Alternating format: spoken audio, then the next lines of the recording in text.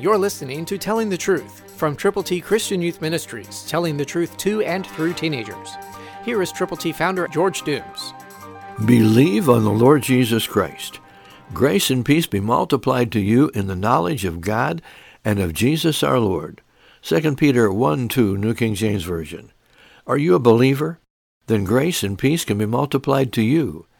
How do you get that? First of all, you ask God for it.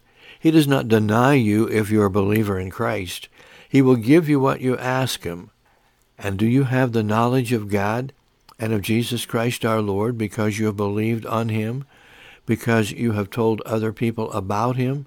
I hope so. If not, you can, because God loves you. Let's listen again to the Word of God from 2 Peter 1:2. Grace and peace be multiplied to you in the knowledge of God and of Jesus our Lord. The multiplication factor of God's Word in the hearts and lives of believers is tremendous. Do you need grace? Do you need peace? They are available. You have to ask the Lord for them, and He will provide. The knowledge of God, knowing Jesus, is the answer to all of life's perplexities and problems.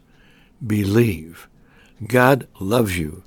He wants you to read His Word and to heed His Word and to share His Word with people who need to know Him. Christ, through you, can change the world.